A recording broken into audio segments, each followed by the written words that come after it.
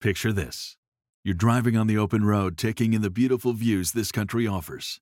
Then out of nowhere, you hear a noise and your car breaks down. While still frustrating, you feel protected because you have a plan through CarShield. CarShield has helped millions of drivers from having to pay back-breaking car repair costs. All you have to do is call before a breakdown. Plans can pay for expensive repairs on your out-of-warranty car, truck, or SUV. All for CarShield's low monthly rate that never goes up as long as you cover your car. With a plan through CarShield, you get protection on over 5,000 major parts and systems with just a visit to carshield.com/Shapiro. I'm talking big money items like your transmission, engine, electronics, and so much more. CarShield is here to keep you moving forward and make car breakdowns and the repairs that follow just a tiny bump in the road. Go to carshield.com/Shapiro. Protect yourself from the unprecedented rise in costs for parts and repairs. Visit now to save 20%. carshield.com/Shapiro. That's carshield.com/Shapiro. So, Hillary Clinton, our good friend, spoke at the American Israel Public Affairs Committee today. That's AIPAC. She said all the usual nice things about Israel. They're our ally, and we stand with them, and we'll stand with them against anti-Semitism. She says this stuff all the time. And there were a lot of pro-Israel people tweeting up a storm, really a storm about her wondrous words. These are the same people, likely, who tweeted up a storm about President Obama's wondrous words at AIPAC in 2008. That was shortly before he launched the most anti-Israel administration in the history of the United States. So, here's just a little reminder to pro-Israel people just what Hillary Clinton stands for. Hillary Clinton is the woman who corresponded regularly while Secretary of State with the vicious anti-Israel viper Sidney Blumenthal. That's a guy who lectured her consistently on the dangers of the, quote, Israeli leadership and the U.S. Jewish community, and sent her the work of his son, outright anti-Semitic terror lackey Max Blumenthal, who actually went and protested at AIPAC while Hillary was speaking. Hillary is the woman who helped initiate the Iran deal, which is the worst international agreement in the history of the Middle East, if not the United States. She's the woman whose State Department condemned Israel for defending itself during the Gaza war and labeled Jerusalem not a part of Israel. Seriously, if you're born in Jerusalem, it now says on your passport, it doesn't say Israel, it just says Jerusalem.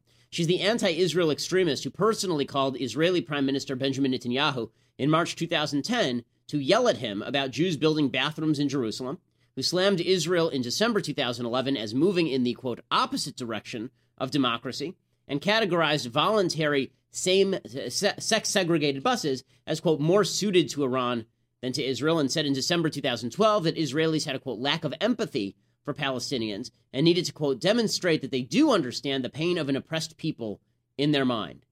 That's Hillary Clinton, the people that they're calling her pro-Israel now.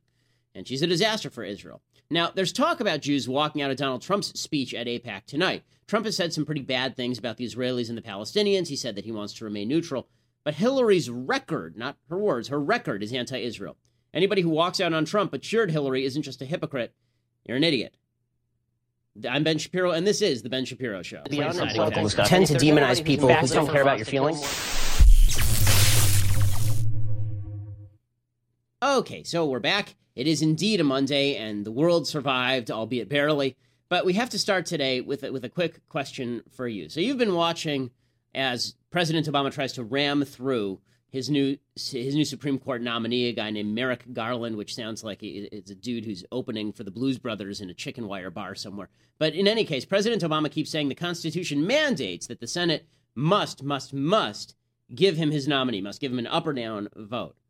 If you don't know whether that's true or not, if you're somebody who has read the Constitution but you haven't studied it very closely, if you're somebody who watches Donald Trump talk and you're wondering if what he's saying is in comportment with the Constitution, if you're somebody who watches American politics and you know the Constitution, you know what it's supposed to say, you know the we the people bit, but the rest is a little bit vague, you need to go over to my friends at hillsdale.edu. So Hillsdale College is a wonderful institution. I know many grads there. I know current students there. I speak there regularly. Hillsdale College is a wonderful institution, but it's not just great for current and future students. It's great for people like you, because if you want to know more about the Constitution, if you want to know more about how the Constitution actually works, not just kind of the famous parts, the free speech and the free press, but actually how it works, they have a free course called Constitution 101 at Hillsdale College. It's hillsdale.edu/Ben. Hillsdale.edu/Ben. You can sign up for their Constitution 101 course for free. It's an online course that teaches you everything you need to know about the Constitution. You'll know not just more than President Obama,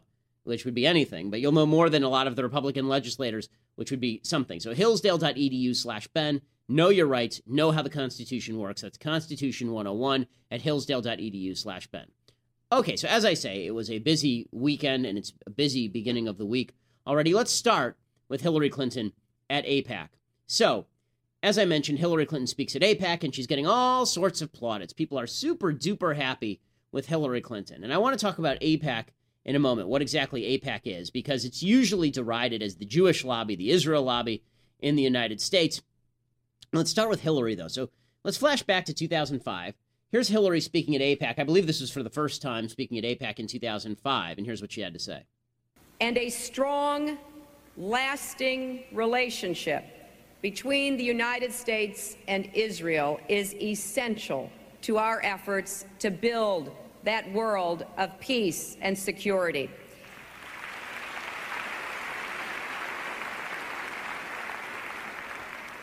As all of us know, our future here in this country is intertwined with the future of Israel and the Middle East. Okay, so we can stop it there.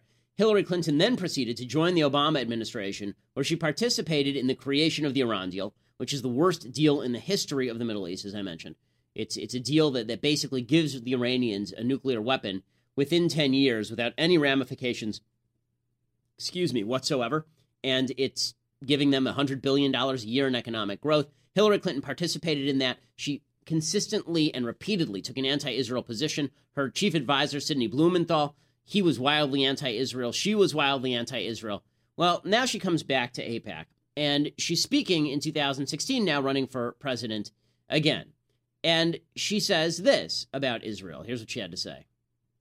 At our best, both Israel and America are seen as a light unto the nations because of those values. This is the real foundation of our alliance. And I think it's why so many Americans feel such a deep emotional connection with Israel. I know that I do. And it's why we cannot be neutral about Israel and Israel's future, because in Israel's story, we see our own and the story of all people who struggle for freedom and self-determination. Okay, so she's all this romantic language about Israel, how much she feels in common with Israel. She's been saying the same stuff for 10 years, and then she's been doing all the same stuff for the last 10 years, too, anti-Israel stuff. So she went there, she ripped Donald Trump. She said that Trump's language with regard to Israel is really bad. I agree. Trump's language with regard to Israel. Now, people are saying, well, he never said he's anti-Israel. He said he's neutral. Okay, if I were to tell you that someone said during World War II that they were neutral between the British and the Nazis, you might be right to suggest that they were anti-British. So you're anti-Israel if you suggest that there's a neutrality between a moral, democratic state like Israel and a fascistic terrorist state like the Palestinian Authority. But for all these people who are going to walk out on Trump tonight, and supposedly they're a lot, Hillary Clinton's actual record is anti-Israel, her actual record. And AIPAC is a real disappointment to me. I have a lot of friends and people I know who are going to AIPAC. This has become a big thing all across the United States. Literally tens of thousands of people go to AIPAC every year for their big convention. There are big communities, entire communities of people who go this year, big supporters of AIPAC. That's fine, as long as you know why you're supporting AIPAC. Okay, this is for all my pro-Israel friends, fellow Jews who are pro-Israel, Christians who are pro-Israel. You have to know what AIPAC is and what it isn't. So AIPAC says that their job is to essentially teach people in Congress about Israel. That's fine. They do a good job of that. They send them good information. They take them on trips to Israel. They give them the tour. All that's fine. They also say that they're supposed to be the lead advocate for the pro-Israel sentiment in the United States. And this they do not do. This they do not do. Now, they're talking about organizing resistance against Trump. In 2012, they refused to invite Ron Paul because Ron Paul is anti-Zionist and anti-Israel. That's fine. That's fine. But be consistent about it. AIPAC isn't. AIPAC in 2014 had the opportunity to push Democratic legislators into voting against President Obama's Iran deal. They had the ability to push the Senate into at least having a vote over whether the deal was a treaty, which would have required a 2/3 approval in the Senate, and AIPAC didn't do it. And the reason AIPAC didn't do it is because they don't stand up for Israel so much as they stand up for Democrats. The head of the organization is a guy named Bob Cohen, major Democratic fundraiser, has given tons of money to the Democrats. See, I'm honest about this. Ron Paul's a Republican. He's also anti-Israel. Donald Trump is a Republican, sort of. Donald Trump is somebody who is not pro-Israel enough for me. I'm very ideologically consistent on this. I don't care which party you belong to. I care what you think. But unfortunately, the people at AIPAC, in an attempt to be bipartisan, they've lent credence to people like Hillary Clinton, who is in fact wildly anti-Israel. The same thing is true of Joe Biden, who's wildly anti-Israel. And unfortunately, it's true for a lot of Democrats, and they keep covering for these people because AIPAC is not pro-Israel so much as it is pro-Democrat. When the two aren't in conflict, they're fine. But if they are in conflict, they will side with the Democrats over Israel, and that truly is awful. Okay, so that's one thing that's happening today on the foreign policy front. On the other foreign policy front is that President Obama has now traveled to Cuba. He's headed over to Cuba, and he touched down there this morning. He was not met by Raul Castro on the tarmac. He was met by the foreign minister, I guess. Raul Castro reserves his meetings on the tarmac for people like Mahmoud Ahmadinejad, the former president of Iran. He met him on the tarmac, but not President Obama. The whole thing is just a humiliation tour for the United States. So, for example, here is President Obama's clip 23. Here's President Obama, and you can see him standing alongside the Cuban dignitaries. If you can't see this, folks, there's a picture that's going around and is ticking off a lot of people, as well it should. And the picture is President Obama standing there with all the dignitaries, and behind him is a building, and on that building is a giant mural of Che Guevara. Okay, Che Guevara, for all the people who don't know who he is, including you moron Bernie Sanders college student supporters who wear Che Guevara t-shirts, Che Guevara was a mass murderer. Che Guevara was a racist. Che Guevara wanted to actually commit essentially a nuclear attack in the United States during the Cuban Missile Crisis. He wanted a terrorist attack on Thanksgiving in the United States. Che Guevara was a hardcore, evil communist terrorist piece of garbage. And there's the President of the United States posing lovingly in front of a building with Che Guevara's image on it. And it tells you everything you need to know, by the way, that building, about Cuba. Right? The building's just an absolute crap hole. I mean, the building looks like garbage, and there on the side of it is Che Guevara. There are 5 reasons why this trip to Cuba is such a bad idea and is such a problem. And it really is, it exposes the left for what it is. You know, there's a lot of problems with Donald Trump. There really are. I mean, I've been talking about them for literally weeks, and we'll get back to them probably a little bit later on the program. But the left is so horrible in every aspect. Now, Trump's a nationalist populist. That's dangerous stuff and something I won't endorse. The left deep down is communist, and they're fine with the invasion and destruction of human freedom so long as it pushes their particular view of the universe. So here are 5 reasons why this is such a disaster for the United States, this trip. So the first thing is, before Obama gets there, there's a massive crackdown on dissidents. The regime takes everybody who could possibly disagree with the regime, and they throw them in prison. This is according to the New York Times, which of course loves President Obama and loves Cuba. Here's their report today. President Obama touched down in Cuba on Sunday, pledging to interact directly with the Cuban people and accelerate engagement between the U.S. and Cuba after more than a half-century of hostility. But hours before Air Force One landed at Jose Marti International Airport, the challenges inherent in normalizing relations with a communist police state were laid bare, as dozens of arrests were made at the weekly march of Ladies in White, a prominent dissident group. I love how the New York Times phrases that, by the way. It's just a challenge inherent in normalizing relations. It's not that they're an evil communist regime. It's just that these are challenges. We'll get through them.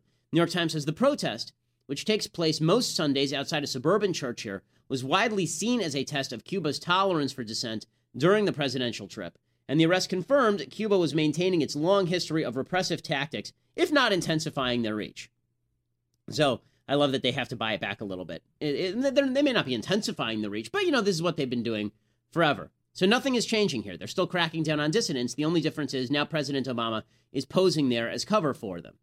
For Mr. Obama, who is scheduled to meet with dissidents, the detentions threw a spotlight on the core challenge of the visit, how to work with the Castro government while expressing concern for its handling of human rights and free expression. And then the New York Times coverage is amazing here. Security and control are mainstays of any country preparing to host the president. See, all countries do this. We all crack down on dissidents. We all throw them in jail. They say, but Cuba, a nation still working out just how much to open up to the world and to its own people after decades of isolation, has gone above and beyond to prevent embarrassing surprises. I mean, the New York Times could be written by the Cuban regime with this kind of press. They're just trying to work out how much to open up, to their own citizens, the people who live there. They're trying to figure out how much to not arrest them for disagreeing with them. They're just trying to figure it out, after decades of isolation, which is really, the United States' fault, their isolation. The baseball game Obama is supposed to watch with the Tampa Bay Rays on Tuesday. It's an invitation-only event with most seats going to government loyalists. Old Havana shops have been closed. The police have been sweeping up prostitutes from nightclubs and beggars from the streets. And all of the dissidents are being held for hours before they are released. So it's just a delight. So reason number one, this is a terrible idea. The Cuban government is given an excuse to go out and arrest all of the dissidents and throw them behind bars. Okay, reason number two. Re-enshrinement of the Castros. Okay, Raul Castro is an evil guy. His brother Fidel was even more evil, but they're both equally evil. They agree with the same philosophy. They're both in favor of repressing and destroying human freedom. Raul Castro could not be any happier about all of this because President Obama is going there and shaking hands. He even did his little bow, which has become habitual for Obama now. Anytime he meets a foreign leader, kind of bows his head a little bit. That's Obama's routine. He's been doing it now for almost 8 years, so no shock there. But look how the media in defense of Obama, are willing to legitimate the worst people on earth. They already did it with Iran. Now they're doing it with Cuba. So, for example, here's a tweet from ESPN. So I'm a big watcher of ESPN because when I'm working out, I don't want to watch politics. I want to watch something distracting like sports. Unfortunately, they've decided to completely overrun their sports with politics. As I say, ESPN has basically become MSNBC with bouncing balls. So here is what SportsCenter tweeted. Savior and scourge, Fidel Castro was many things to many people, right? One thing we can all agree on, he loved his sports, right? There's ESPN writing that. I mean, if that one thing we can agree on, he loves his sports. Come on, guys. I mean, let's be real. Savior and scourge? Savior to whom exactly? Who was saved by Fidel Castro? Anybody? I mean, people are literally trying to take their 1950s era cars, inflate the tires enough so that the car actually floats, and then float their way from Cuba to Florida. You got people who are engineers, people who are professors, trying to float to Florida in order to take jobs as dishwashers in Miami. Right? That's how bad things are in Cuba. But here's SportsCenter, which is a sycophantic organization for Obama. ESPN is they just kiss Obama's ass nonstop. And here they are writing, Savior and scourge, Fidel Castro, he loved his sports. He just changed the words, right? Savior and scourge, Hitler was many things to many people. One thing we can all agree on, he loved his dog. I mean, like, what in the world is that supposed to, he loved his sports? What is that supposed to, how is that a good thing? And Senator Ted Cruz, who of course is of Cuban extraction, he says, on Sunday, President Barack Obama, a retinue of celebrities in tow, is expected to arrive in the Cuban capital to hang out with Raul Castro and his henchmen, all of which will be breathlessly documented by the media mavens along for the ride. Meanwhile, political prisoners languishing in dungeons across the island will hear this message. Nobody has your back. You're alone with your tormentors. The world has forgotten about you. And that's exactly right. So, imprisonment of dissidents, re-enshrinement of the Castros, of course, humiliation of America would be the third one. President Obama standing in front of that Che Guevara sign is unbelievable. It's unbelievable. And we should be used to it by now. I mean, he's constantly being used as a propaganda tool by various evil regimes. Fourth is pretend changes. So Obama doesn't just legitimate the Castros. He doesn't just legitimize the Castros. President Obama also pledges change that's never going to happen. So just before arriving in Cuba, President Obama tweeted, "Que bola Cuba? Just touched down here. Looking forward to meeting and hearing directly from the Cuban people." Okay, there's only one problem. No one in Cuba has Twitter. No one in Cuba has the internet. How censored are things in Cuba? They're so censored. Now, they broadcast sometimes mainstream American baseball games. When there are Cuban expatriates who are playing in the United States, they black out their at-bats. They black them out. They just disappear from the broadcast because they don't want people to know that people can escape and live decent, fun, well-rounded, rich lives in the United States. So Obama pledged change. He says that Google is going to cut a deal with Cuba. It'll probably look very much like the deal that China has with Google, which is, if you do what we say, then we let you stay here. If not, we kick you out.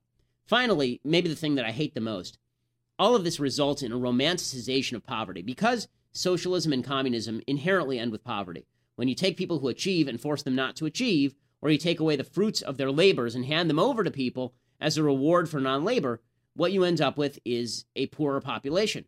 But the left instead decides to romanticize poverty, and they kick it into high gear with Obama in Cuba. So, for example, here's the New York Times today.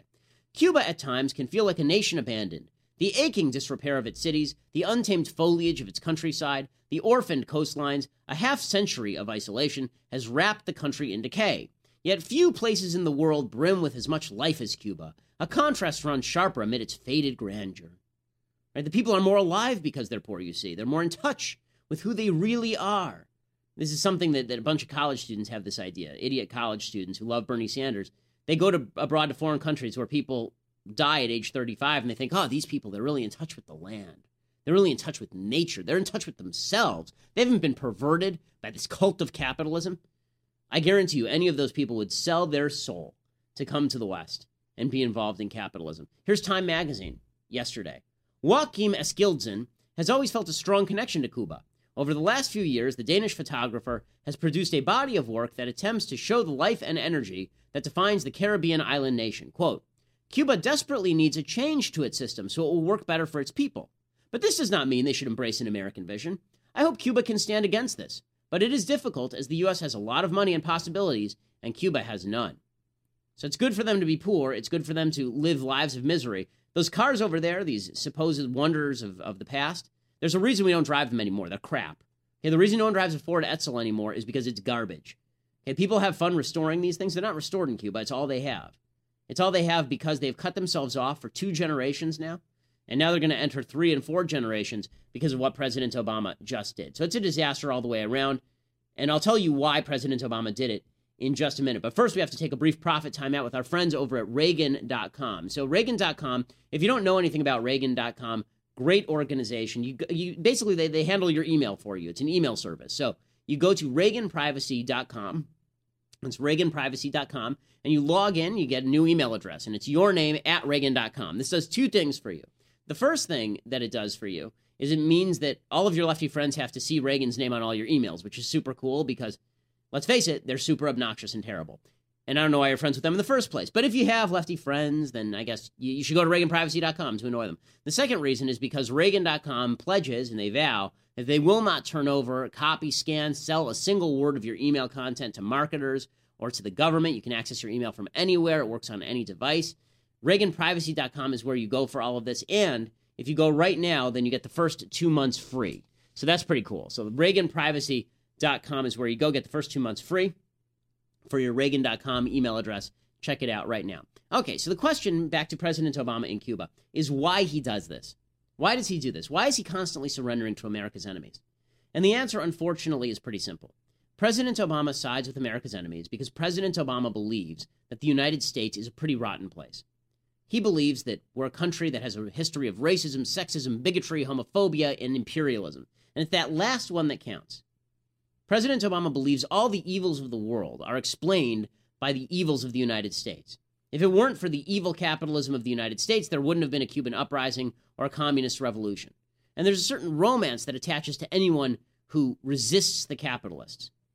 And the Bicycle Thief has become a very popular film among people of a younger age in the United States. It's a movie about Che Guevara.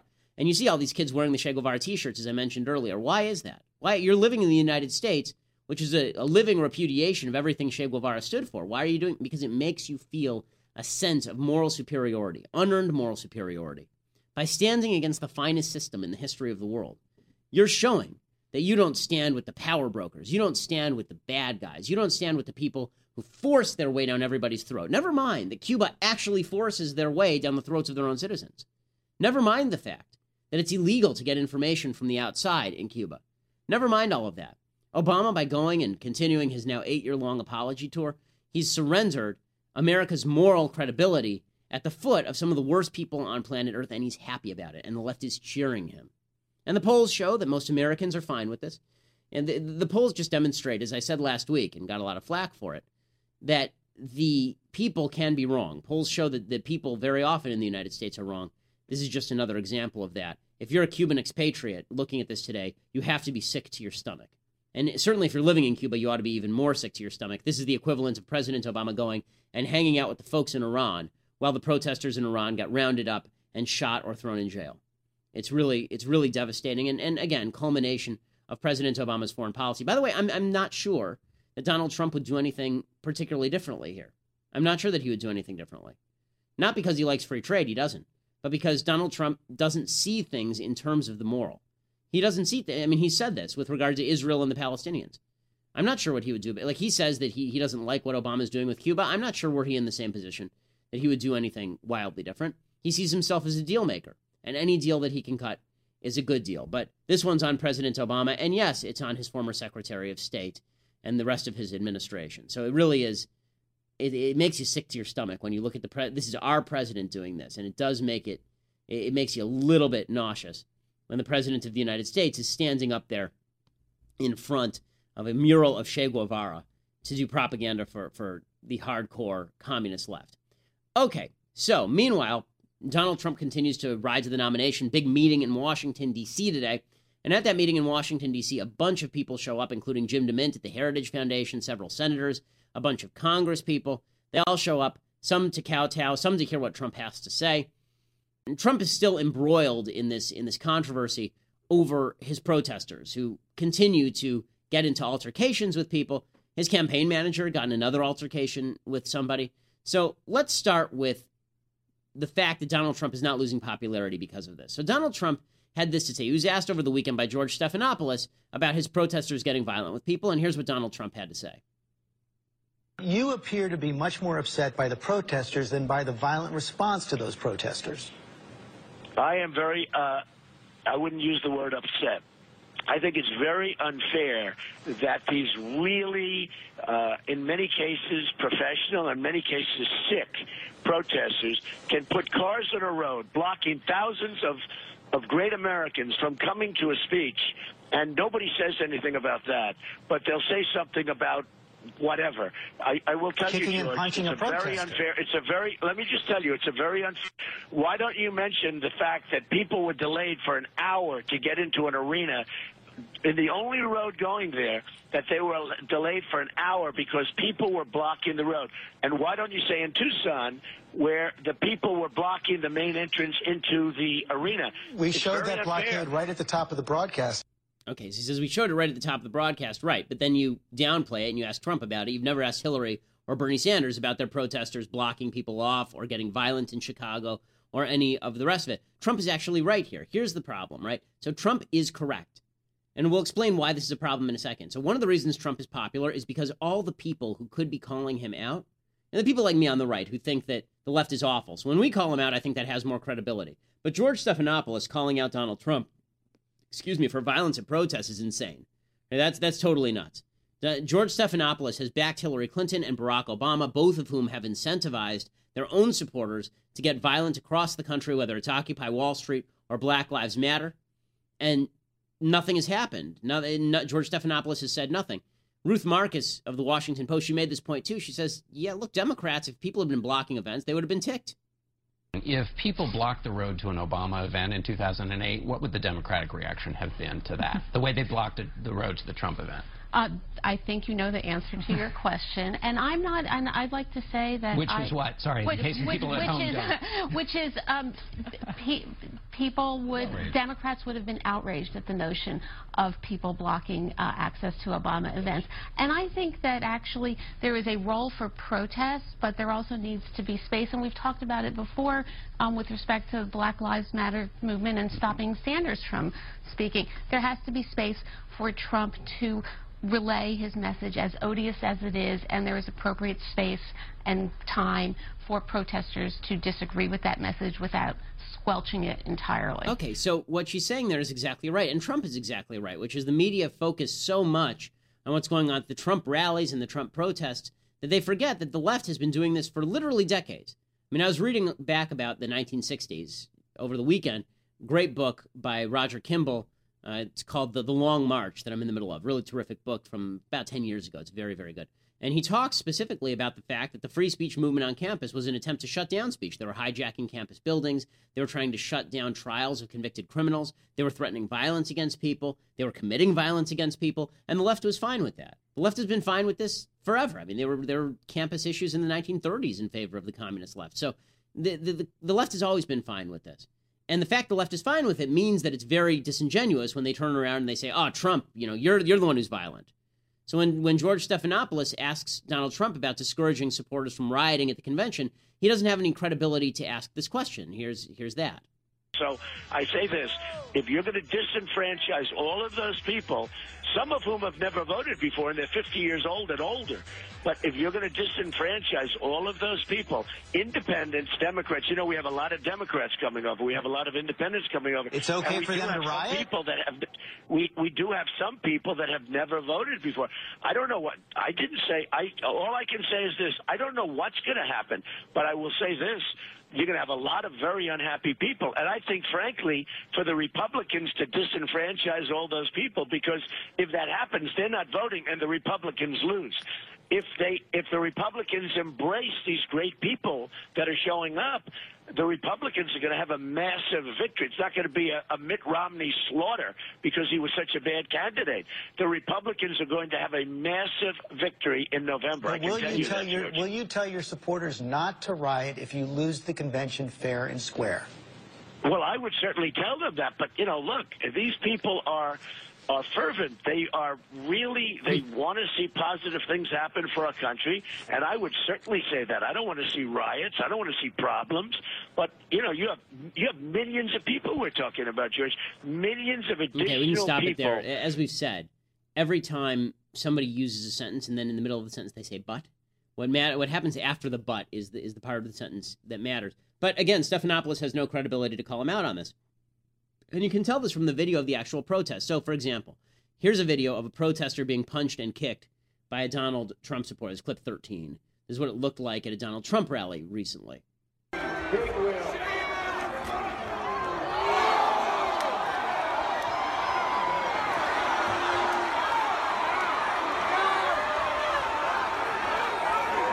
Okay. So right there, what you have is that the protester, the supporter of Trump there, is actually a black guy. He's an Air Force veteran. And he goes after a protester and clocks him in the face and then kicks him. Right? And then he's arrested.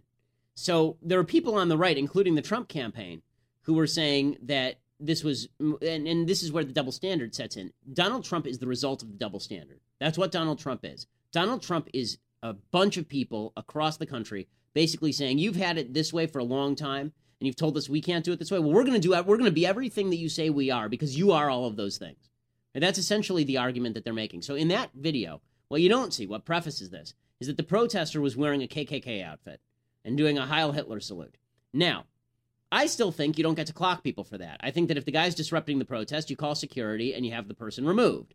I'm not in favor of shutting down protesters by punching them in the face. But there were people who were on the right who were saying, well, you have to see what came before that. And if you're on the left, I don't know how you can deny that. Let's say, for example, that this were a Democrat rally. And let's say, for example, that the guy who came in the KKK outfit actually was a member of the KKK.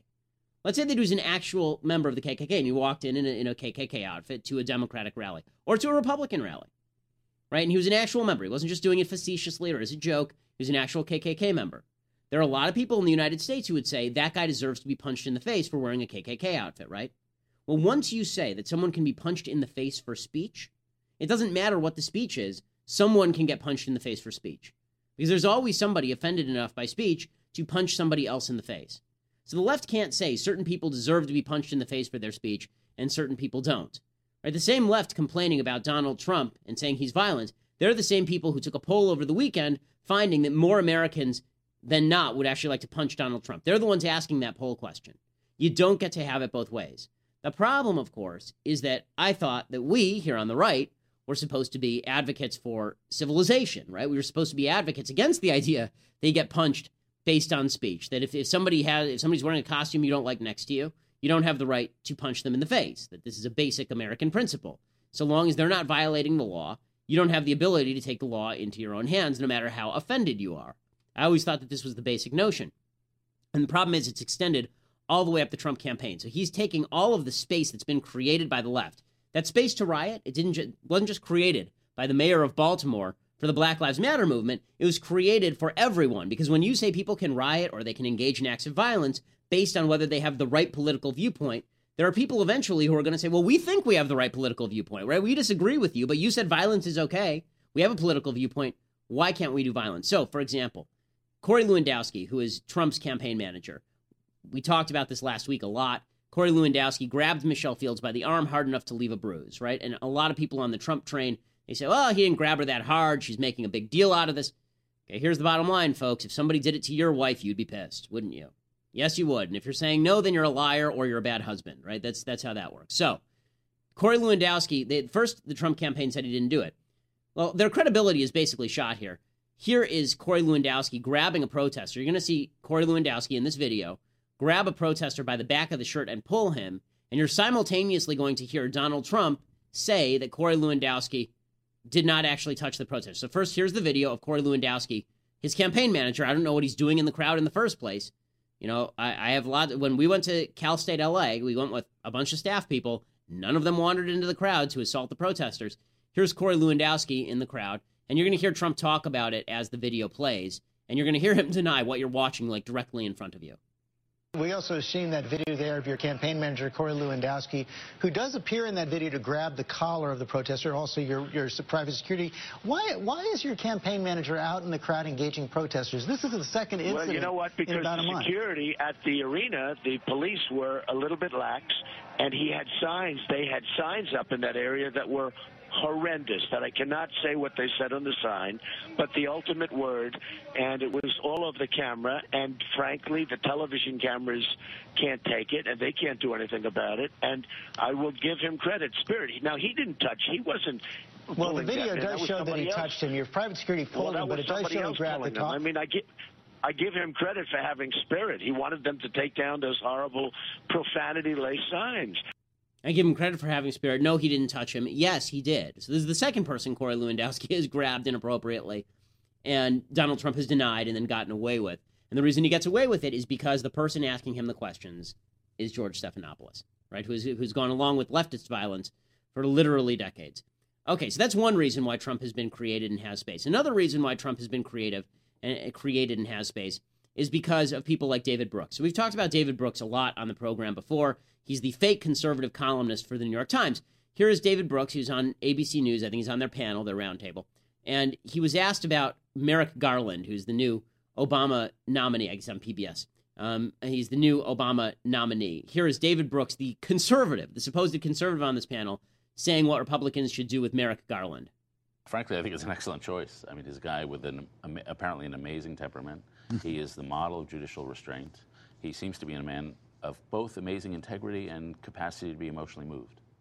And so everything I hear about him is superlative. And if I'm a Republican, frankly, running the Senate, I'm thinking this is the best I'm going to get. And if Donald Trump is down 15 points in the summer or fall, I'd confirm this guy, because Hillary Clinton, if she gets elected, who knows what the Senate will look like. It'll be, from a Republican point of view, a lot worse. So I think Republicans should say, okay, we'll take this guy. Okay, so go along and get along. He's right? From their point of view, he's a model of restraint. He's a model of restraint. He doesn't just say that they should go along because it's the best they're going to do. He says a model of restraint. He's a model. He's a great jurist. He's going to be awesome. Okay, Merrick Garland is not going to be awesome. Merrick Garland is a far-left jurist, just like all the other people Obama has nominated. Nothing has changed here. But David Brooks is the conservative, right? And so if you're watching this as a conservative, your immediate response is just a giant middle finger. And then this guy turns around, and here's what he has to say about Donald Trump, right? Same broadcast. Here we go. Republicans, including myself, who find him morally repulsive. And he's just not, there are some things more important than winning an election. And supporting a guy who tears at the social fabric, who insults the office of the president by being completely unprepared for it, who plays on bigotry and fear, who is the sort of demagogue our founders feared would upset the American experiment in self-government, well, that kind of guy you just can't support, even if it means a defeat. And I think a lot of Republicans feel that way, which is why you get those 40% numbers of defectors. Okay, so what he's saying here is actually right. I also find Trump morally reprehensible. I think that he is everything that is wrong with reactionary politics. But because David Brooks is the guy who goes along to get along, because David Brooks is the guy who thinks the left is okay, people respond with, I'm going to disregard your entire opinion. So the problem is David Brooks and the media created Donald Trump because Donald Trump is just a backlash. He's just a giant backlash. That's all he is. People look at Brooks and they say, we want someone tough who's going to stand up. Even if he's lying to us, he says he's going to stand up, and so he'll stand up. People look at the media, the same media that defended leftist violence for literally decades, and they say, you're going to tell us that we can't do this now? We're excited. You always said that you were passionate. Well, we're passionate and excited too. And if you try and chide us, we'll stick it. We'll stick it. Because, hey, you know, we have to, a phrase I like to use, punch back twice as hard. The problem is that the way that they're punching back is by nominating a guy who is not conservative, who's not going to defend the principles, all he is a reaction. And the reason he feels like a reaction is because of how he talks. Because he doesn't talk like a politician. Because he talks at third grade level. Because he has the worst grammar of any political candidate. He speaks like a guy at the bar. And so you think he's a guy at the bar. He's not a guy at the bar. He's just a guy who's on the left. And who's never spent any time at a bar, by the way. He doesn't drink. Which is amazing considering his behavior. But Donald Trump, because of all the people who rip him, that is what has created Trump. That's what has created him. And it's really pathetic. Now, a note to the Trump supporters. That's me sort of in defense of you, saying, I understand why Trump has come up here. I understand what you're doing. I feel the same feelings that you do. I just think Trump is a terrible vehicle for it. If you want to react in strategic fashion with somebody who actually believes the thing you believe, not just somebody who yells a lot. But, there are people out there who say, well, Trump is the most likely to win. I've made this case myself on the program. I've said that Trump, for months I've said, Trump may be the most electable Republican in the field because he is drawing in these kind of these blue-collar white voters in the Rust Belt. Well, I'm starting to fade on that one, too. Now, here is Donald Trump over the weekend on Mitt Romney, for example, right? He's campaigning in Utah. Here's what he had to say. Everybody's so amazing. And do I love the Mormons, okay? Do I love the Mormons?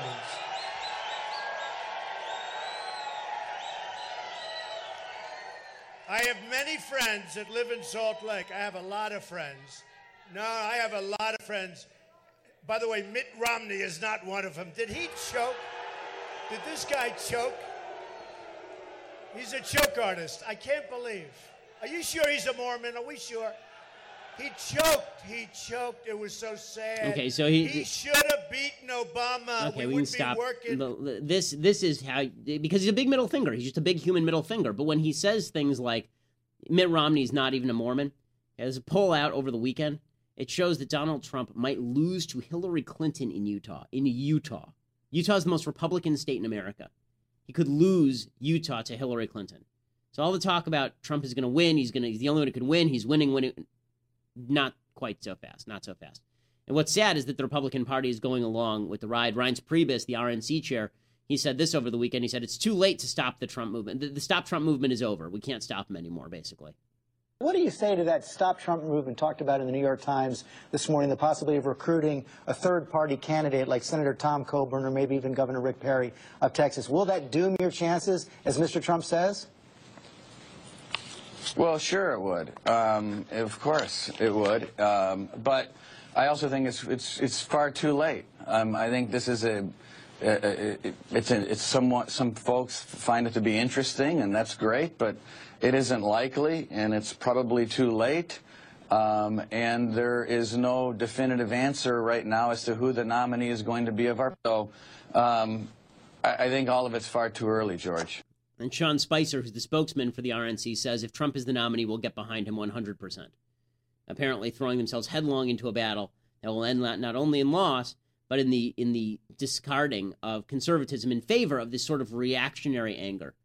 Honestly, I'm so much in favor of the anger itself, but it has to be channeled. It's just a waste of time unless it's channeled. It's just my 2-year-old yelling unless it's channeled. And so far it has not been channeled. And so what you get is the equivalent of a 2-year-old yelling on the national stage just because they don't get a cookie. And I understand everyone should get a cookie here. I get it. But that's it. But you're not going to get the cookie, by the way. You yelling is not going to make the cookie happen. It's just yelling. Okay, time for a thing I like and then something that I hate. Okay, so here's the thing I like.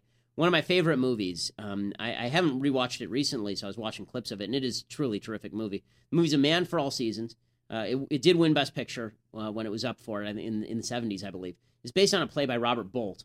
The cast is Paul Scofield, who won Best Actor, and Robert Shaw, who wasn't nominated but should have been for Best Supporting Actor, as Henry VIII. And it's about Sir Thomas More, and it's about Sir Thomas More standing up against King Henry VIII and saying that he would not go along. He was his chancellor, and he said, I won't go along with the idea that you are the head of the Church of England, the Pope is still the head of the Church, and you don't get to just make up your own rules because you want a divorce really, really badly from Catherine of Aragon. So here is, this is a key scene, and it's a scene that should, I think, resonate with conservatives today. It's a very important scene. One of my favorite speeches in all of film. Here's Paul Scofield in A Man for All Seasons. Arrest him. For what? He's dangerous. For libel, he's a spy. Father, that man's bad. There's no law against that. There is God's law. Then God can arrest him. While you talk, he's gone. And go he should if he were the devil himself until he broke the law. So, now you'd give the devil benefit of law. Yes, what would you do? Cut a great road through the law to get after the devil? Yes. I'd cut down every law in England to do that. Oh? And when the last law was down and the devil turned round on you, where would you hide, Roper, the laws all being flat? This country is planted thick with laws from coast to coast, man's laws, not God's. And if you cut them down, and you're just the man to do it, do you really think you could stand upright in the winds that would blow then? Yes, I give the devil benefit of law for my own safety's sake. Okay, so what he's arguing against is ultimate power. Right? What he's arguing there is complex language, but what he's arguing against is ultimate power. So what happened there is a guy comes in who's an emissary from Henry VIII, who's an enemy of Sir Thomas More, and he's going to go back to Henry VIII and report that Sir Thomas More is siding against him in this battle over the church. And they say to him, you need to arrest that guy. Grab that guy before he goes and reports on you. And Sir Thomas More says, but I can't do that because he hasn't broken any law. And they're saying to him, it doesn't matter if he's broken any law. He's violating God's law. He's violating religious law. And you should go grab him right now. And you should do something to him, make him stop.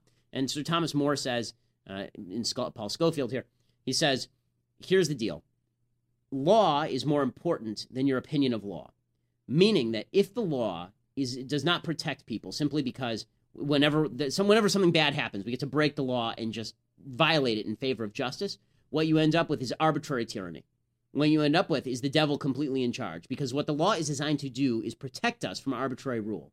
That's what the law is designed to do. John Adams said that we need a government of laws, not of men. What he meant by that is that the law itself is supposed to protect against bad men. That's what it's designed to do. The Constitution was meant to protect us against tyrants like President Obama and aspiring tyrants like Donald Trump. That's what the Constitution was meant to do.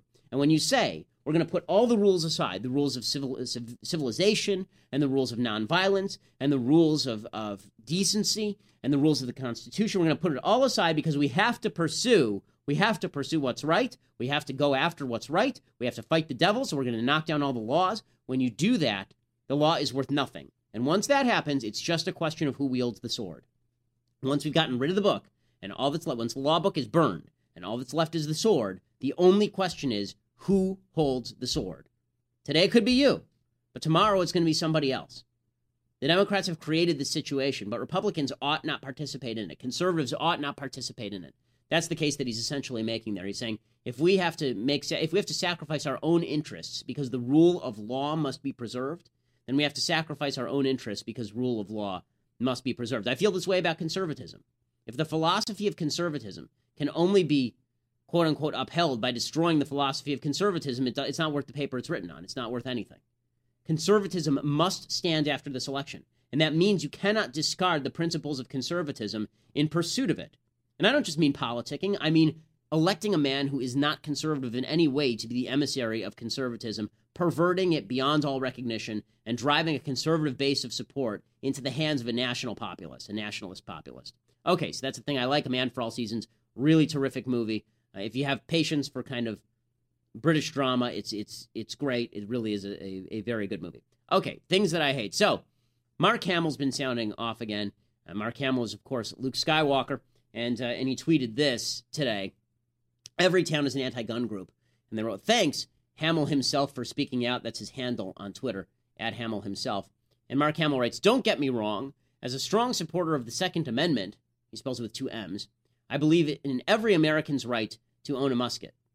He believes in every American's right to own a musket, right? This is first of all, I can't spell, but second of all, this is something the left constantly says about the Second Amendment. When it was written, it only meant to apply to muskets. It didn't mean to apply to the kinds of weapons that we have today. Sheer nonsense, not true in any way. The best reply I saw was from, I think it was David Freddoso over at The Federalist, who replied, or Washington Examiner, who wrote back something like, don't get me wrong, as a strong supporter of the First Amendment, I believe in every American's right to own a hand printing press.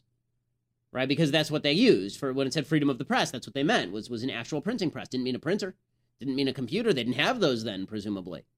And this is the stupidity of the left's argument. Besides which, Luke Skywalker, if anybody else, should know that a man who has been disarmed has also been dishanded. So no blaster control if you're Luke Skywalker. But it's celebrities mouthing off about things they don't know anything about. Speaking of celebrities mouthing off, by the way, there's a big event today with Chelsea Clinton and Lena Dunham, who is famous mostly for getting nude and being ugly. If she were nude and pretty, then nobody would know her name because that's everybody in Hollywood. But she's nude and ugly, so everybody knows her name. And she was campaigning alongside Chelsea Clinton, who's known for having a famous last name, as well as the America Ferrera, who's in Ugly Betty, and I guess she's in other things now, but nobody knows why or what. But they all campaign today. The celebrities of the left, it's funny, the celebrities of the right get laughed at, but the celebrities of the left are far more laughable than the celebrities of the right. Mark Hamill just being the latest example.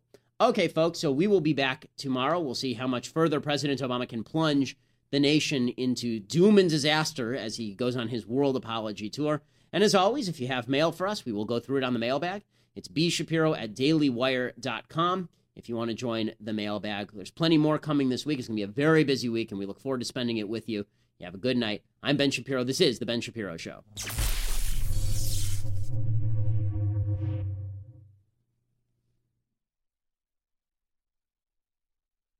We'll get to more on this in just 1 second. First, Pure Talk believes in American values, and that free should mean, like free. So when you switch to Pure Talk today, you'll get a free Samsung 5G smartphone. There's no foreign-line requirement, no activation fee, just a free Samsung that's built to last with a rugged screen, quick charging battery, and top-tier data security. Qualifying plans start at just $35 a month for unlimited talk, text, 15 gigs of data, and a mobile hotspot.